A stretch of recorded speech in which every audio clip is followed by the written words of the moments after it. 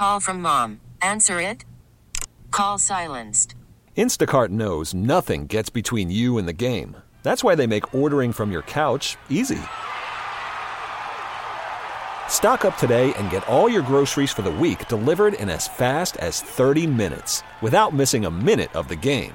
You have 47 new voicemails. Download the app to get free delivery on your first 3 orders while supplies last. Minimum $10 per order. Additional terms apply. T-Mobile has invested billions to light up America's largest 5G network, from big cities to small towns, including right here in yours. And great coverage is just the beginning. Right now, families and small businesses can save up to 20% versus AT&T and Verizon when they switch. Visit your local T-Mobile store today.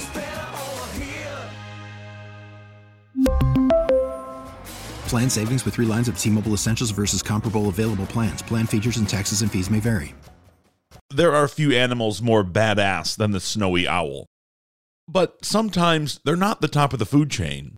That's a problem, because nothing will ruin your day sitting back there in row 36 than getting a snowy owl sucked into the airplane engine when your jet is taking off. Snowy owls are unlike any other, and now is the time to see them here in Michigan. This is the Daily J. I'm Zach Clark. When I was a kid, my grandmother would go to Florida every winter where it was warmer. She was a snowbird, but not a real one. What about the snowy owl? A real snowbird. The snowy owl is a striking, large, white owl with piercing eyes and a bright yellow beak, and they winter in Michigan for the same reason my grandmother does. They're just looking to get warm. Many snowy owls come south in the winter, and of course, south for them is the area around the Great Lakes, and up through the Ottawa and St. Lawrence River valleys in eastern Canada are kind of perennial hotspots for them, as are the southern Great Plains of Canada and the northern plains of the United States. But this is a bird that can tolerate some of the coldest weather that the planet can throw at it. We know that many snowy owls actually stay up in the Arctic during the winter. Tracking studies by some of our colleagues up in Canada have shown that some snowy owls will move out onto the Arctic sea ice in the middle of the Arctic winter when the sun does not even rise, where they feed on sea ducks and seabirds through the winter. So, even when the temperature drops down to 50, 60 below zero, snowy owls, as long as they've got something to eat, they're perfectly happy. That right there is the voice of Scott Wiedensel. He's the co-director of Project Snowstorm. That's the largest research program in the U.S. focusing on the snowy owl. Snowy owls are among the biggest in the owl family, and Scott says that makes them impressive predators. They'll eat small mammals like mice and rats and voles. They'll eat rabbits. They'll eat hares. They'll eat prairie birds like sharp-tailed grouse and ring-necked pheasant. They eat a lot of water birds, especially if they're wintering along the Great Lakes or along the Atlantic or Pacific coast. They'll eat ducks and grebes and gulls and sometimes even loons. They're incredibly powerful. A snowy owl is easily capable of catching a bird significantly larger than itself. Occasionally something as large as a great blue heron. That would be a little bit like me deciding I was going to go catch a deer and kill it with my teeth. They're pretty impressive predators. So, because these snowy owls are such good predators, does that make them a danger to pets and humans? Here is James Manley. He's the executive director of the Skigimog Raptor Center in Traverse City. It's an owl rescue. They're certainly not going to attack humans. They view us as much larger predators. Of course, if, the bird was in distress and needed to be rescued, then yes, they can in fact hurt you, and you would want to take precautions to protect yourself. Their mainstay of their diet in their breeding territory are lemmings, which are, large in the rodent family. They're related to mice and wolves, but much larger. Their prey is a lot more varied down here. The chances of them going after a small dog or cat are not impossible, but it's highly unlikely. A bird would probably have to be pretty young and really, really hungry to go after something like that.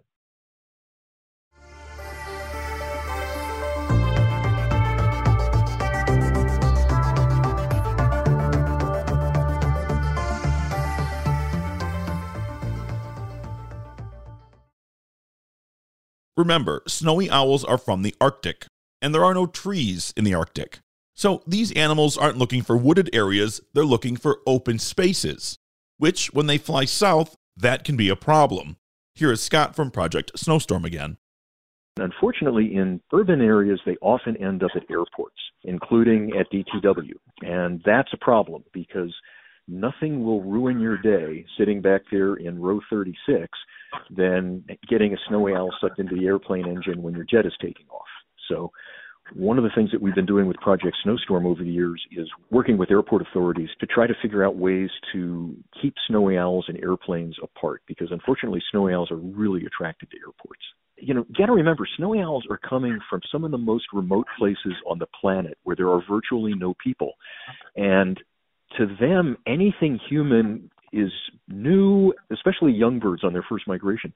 They don't really seem to have an innate fear of humans and human objects. And to them, a tree is as unusual and alien as an airplane is. And they're no more frightened by that airplane than they are of a tree. So how do they keep those owls and planes apart? It's not like you can dome off an airport. And Scott says snowy owls can be stubborn. We've been working with wildlife biologists to get some transmitters on some of the owls that she's trapped at DTW. And then, we're experimenting with those biologists, working with them to see, does it make a difference how far away from the airport do you take them? Does it make a difference what direction you take them? Does it make a difference if you hold the owl maybe for 24 hours before you release the bird, feed it, make sure it's okay? We analyzed the results of moving more than 40 snowy owls from 13 airports. If they're going to the time and expense and trouble of trapping these birds, that the bird doesn't turn around and beat them back to the airport, which unfortunately sometimes does happen. They've got pretty good homing instinct, particularly older birds that have gotten used to wintering at a particular airport. They can turn around and come back from 40 or 50 miles away. James from the Skigmog Raptor Center says because snowy owls don't live in trees, when humans encounter them, they can be confused. The human, that is. Because they're from the tundra, they're very accustomed to being on the ground. So just because you see a snowy owl on the ground does not necessarily mean that it is in distress. We often get calls about snowy owls on the ground that are in safe situations. And, I talked through with the finder on them and I said, well, what I think you're going to see is in the next 2 hours, you'll probably see it do a big looping flight, kind of scanning for prey. It may or may not come back to the same spot. And generally that's what happens. I'll get a call about an hour and a half later, and it either moved on or did a long coursing flight and came back to hunt from a small knoll. So they're pretty unique in that aspect.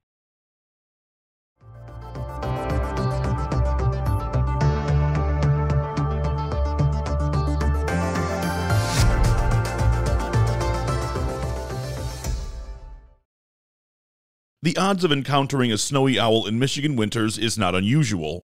So then what's the best way to enjoy these birds? Let's face it, they're gorgeous birds. People want to see them. They want to get close to them. And often, because the snowy owl may be encountering human beings for the first time, it's often possible to get much too close to them. Snowy owls that are spending the winter in places like seashores that are open to the public where there's a lot of human visitors, they just get, I'm going to use the word harassed, but nobody's doing it intentionally, but they get chased from place to place to place all day long. In the wintertime, daytime is when the snowy owls are trying to rest. They do most of their hunting at night. And so, we tell people what's ideal is if you're in a vehicle, the vehicle acts like a blind, the bird doesn't even know that you're there. If the bird is watching you, you're probably a little too close, and you should probably back off. Because of where they breed, one cannot talk about the snowy owl without mentioning climate change. My guess is that at least in some parts of their range, their populations are declining. And we do know that snowy owls are at significant risk from climate change because the lemming populations on which they depend during the summer when they're breeding are very sensitive to changes in the climate. And in some parts of their range, in places like Siberia and Arctic Scandinavia, those boom and bust lemming cycles, those peaks are when the owls breed. And as the climate is changing, those peaks are leveling out or disappearing entirely. And so in some parts of their range, snowy owls are breeding either less frequently than they once did or not at all. We're concerned. Here is something about the snowy owl. Because of their extreme range, scientists had originally way overshot the population estimate.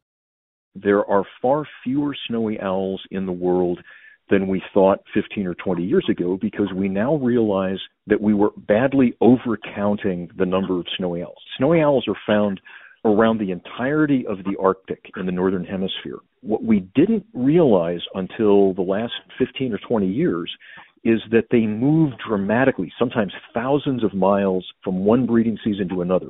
So snowy owls that are breeding in eastern Canada one year may be breeding in Greenland the next year. Snowy owls that are breeding in western Canada or Alaska this year may be breeding in eastern Russia the next year. So scientists had estimated that the global population was about 300,000. Now, based on this understanding of how nomadic they are, it's probably a tenth of that, probably more like about 30,000 snowy owls around the world. Because of both their appearance and their ability, snowy owls are among the most impressive animals you'll see in Michigan this winter. Just remember, be impressed from a distance. Today's big thanks go to Scott Wiedensel and James Manley. Visit wwjnewsradio.com for the top local news stories on demand 24/7. If you want the Daily J delivered right to you, subscribe using the Odyssey app or get it wherever you get your podcasts. Our theme music is written and produced by Ozone Music and Sound in Southfield. I'm Zach Clark, and this is the Daily J. Thanks for listening. T-Mobile has invested billions to light up America's largest 5G network, from big cities to small towns, including right here in yours. And great coverage is just the beginning. Right now, families and small businesses can save up to 20% versus AT&T and Verizon when they switch. Visit your local T-Mobile store today.